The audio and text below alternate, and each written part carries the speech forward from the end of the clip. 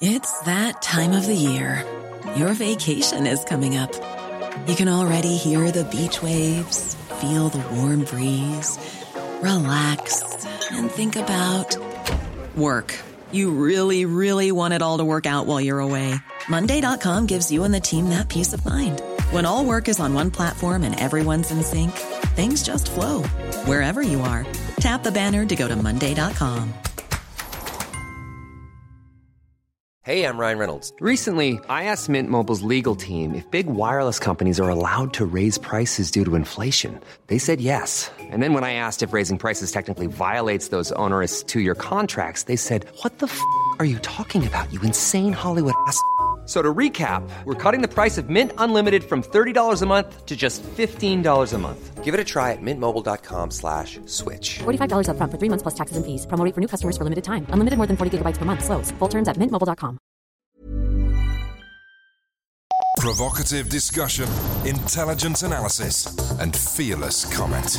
The Breakfast Briefing with Julia Hartley-Brewer on Talk Radio.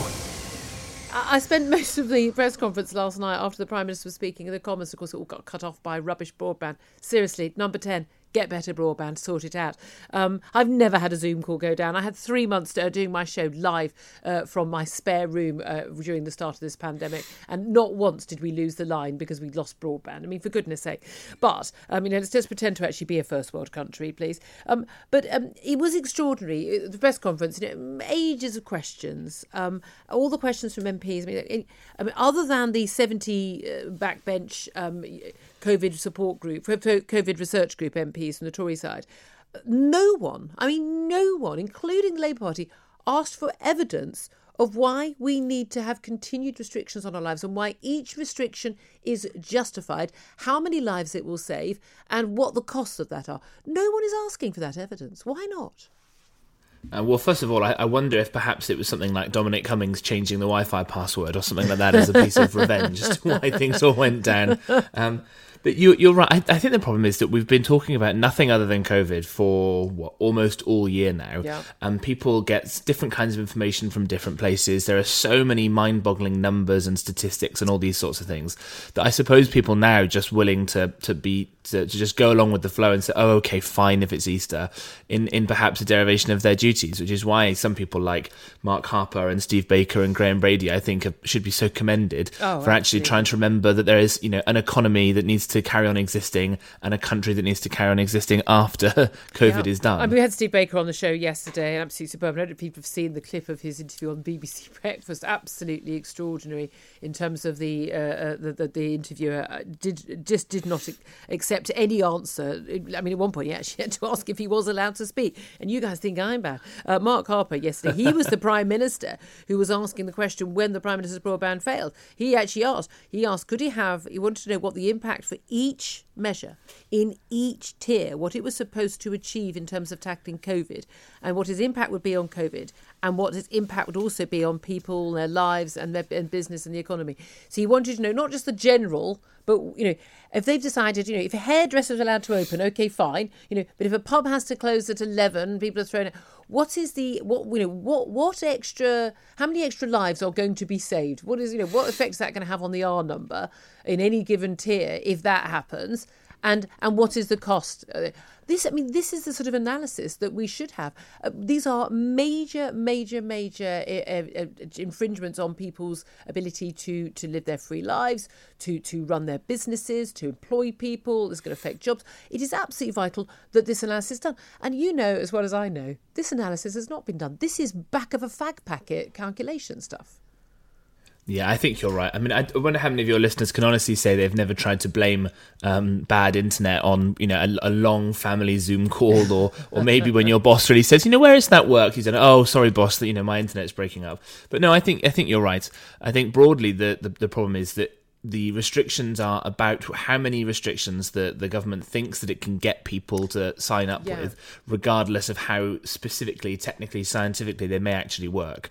Because, of course, we need to get some kind of balance between economic activity, letting people lead their lives, and some kind of control.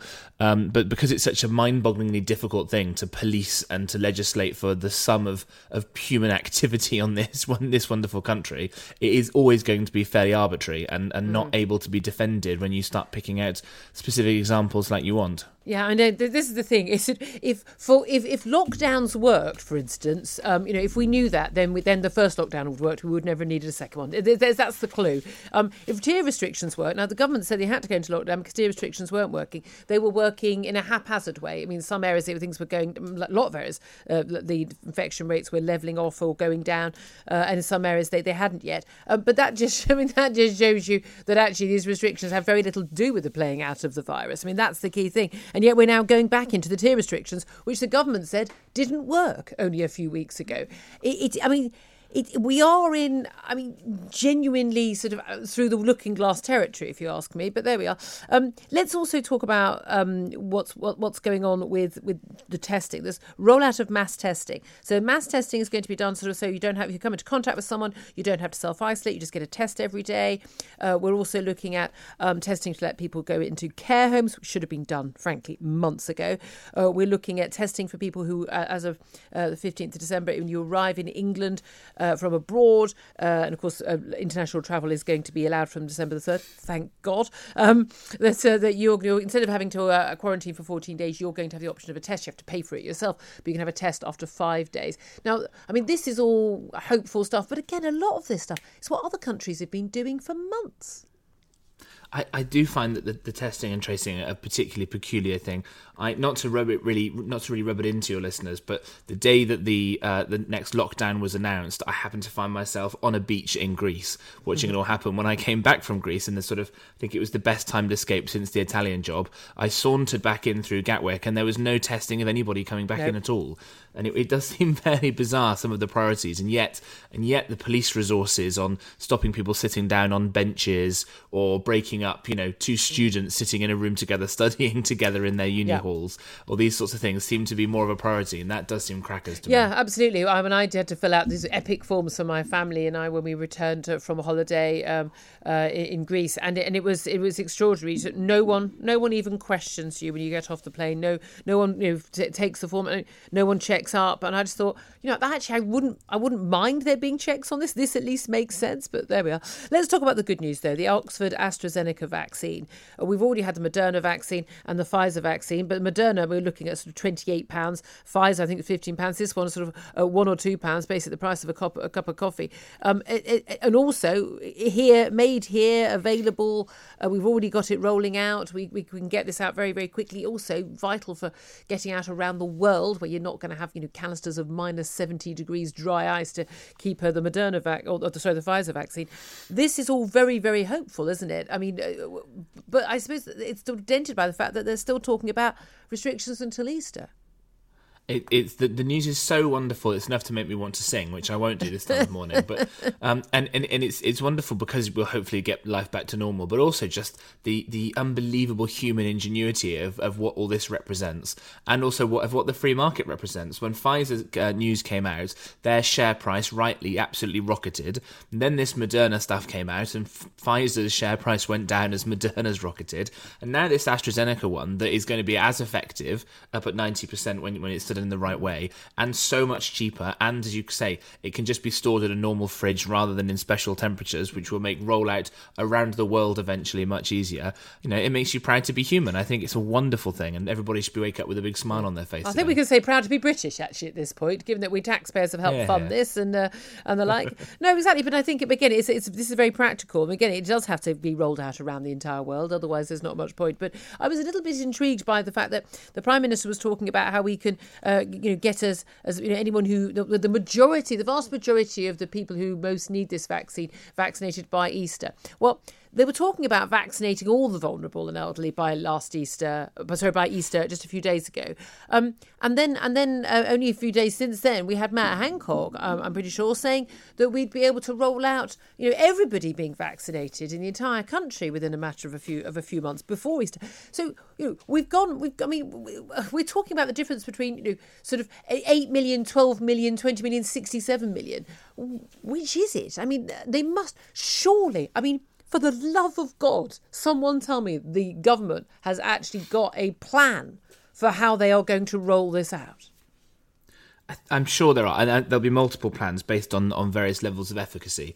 So I think the fact that this is going so well at the moment, and I think the number that he was saying yesterday is that it will be in the low millions of people who've been already ready to get this. So it's about how the production of the vaccine itself, and the fact that there are something like 3 or 4 million ready to go. Yeah. Now that gets sign off, that can be done by the end of the year, and then really we're working at the speed of how many shots can be created. And get that rolled out. And so I think that it all bases around this level of efficacy.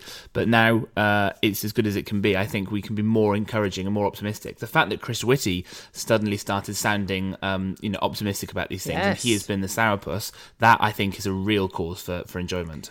Yeah, indeed. My only real fear on this, I can see the end of the tunnel, the light at the end of the tunnel now, but my real fear is that we are going to give away a lot of the freedoms that have been hard won over the decades. We're going to give them away forever. I want every single freedom back, and I want it back for good. I really, really, really feel that is something we should fight for. James Price, thank you very much indeed for joining us. More from you coming up. We're going to talk to Scott Lucas about Donald Trump finally allowing the Joe Biden transition team access to all the information and the funds they need to be able to prepare for office in January. What does this tell us about Trump conceding defeat? The Breakfast Briefing with Julia Hartley-Brewer on Talk Radio. If you missed any of my Talk Radio breakfast show, don't worry. We've put some of the punchiest bits of this morning's show into a bite-sized podcast, the Julia Hartley-Brewer Daily. Enjoy. Hi, this is Craig Robinson from Ways to Win, and support for this podcast comes from Invesco QQQ, the official ETF of the NCAA. The future isn't scary. Not realizing its potential, however, could be. Just like on the recruiting trail, I've seen potential come in many forms as a coach. Learn more at Invesco.com/QQQ. Let's rethink possibility. Invesco Distributors, Inc. Cool fact, a crocodile can't stick out its tongue. Also, you can get health insurance for a month or just under a year in some states. United Healthcare short-term insurance plans, underwritten by Golden Rule Insurance Company, offer flexible, budget-friendly coverage for you. Learn more at UH1.com.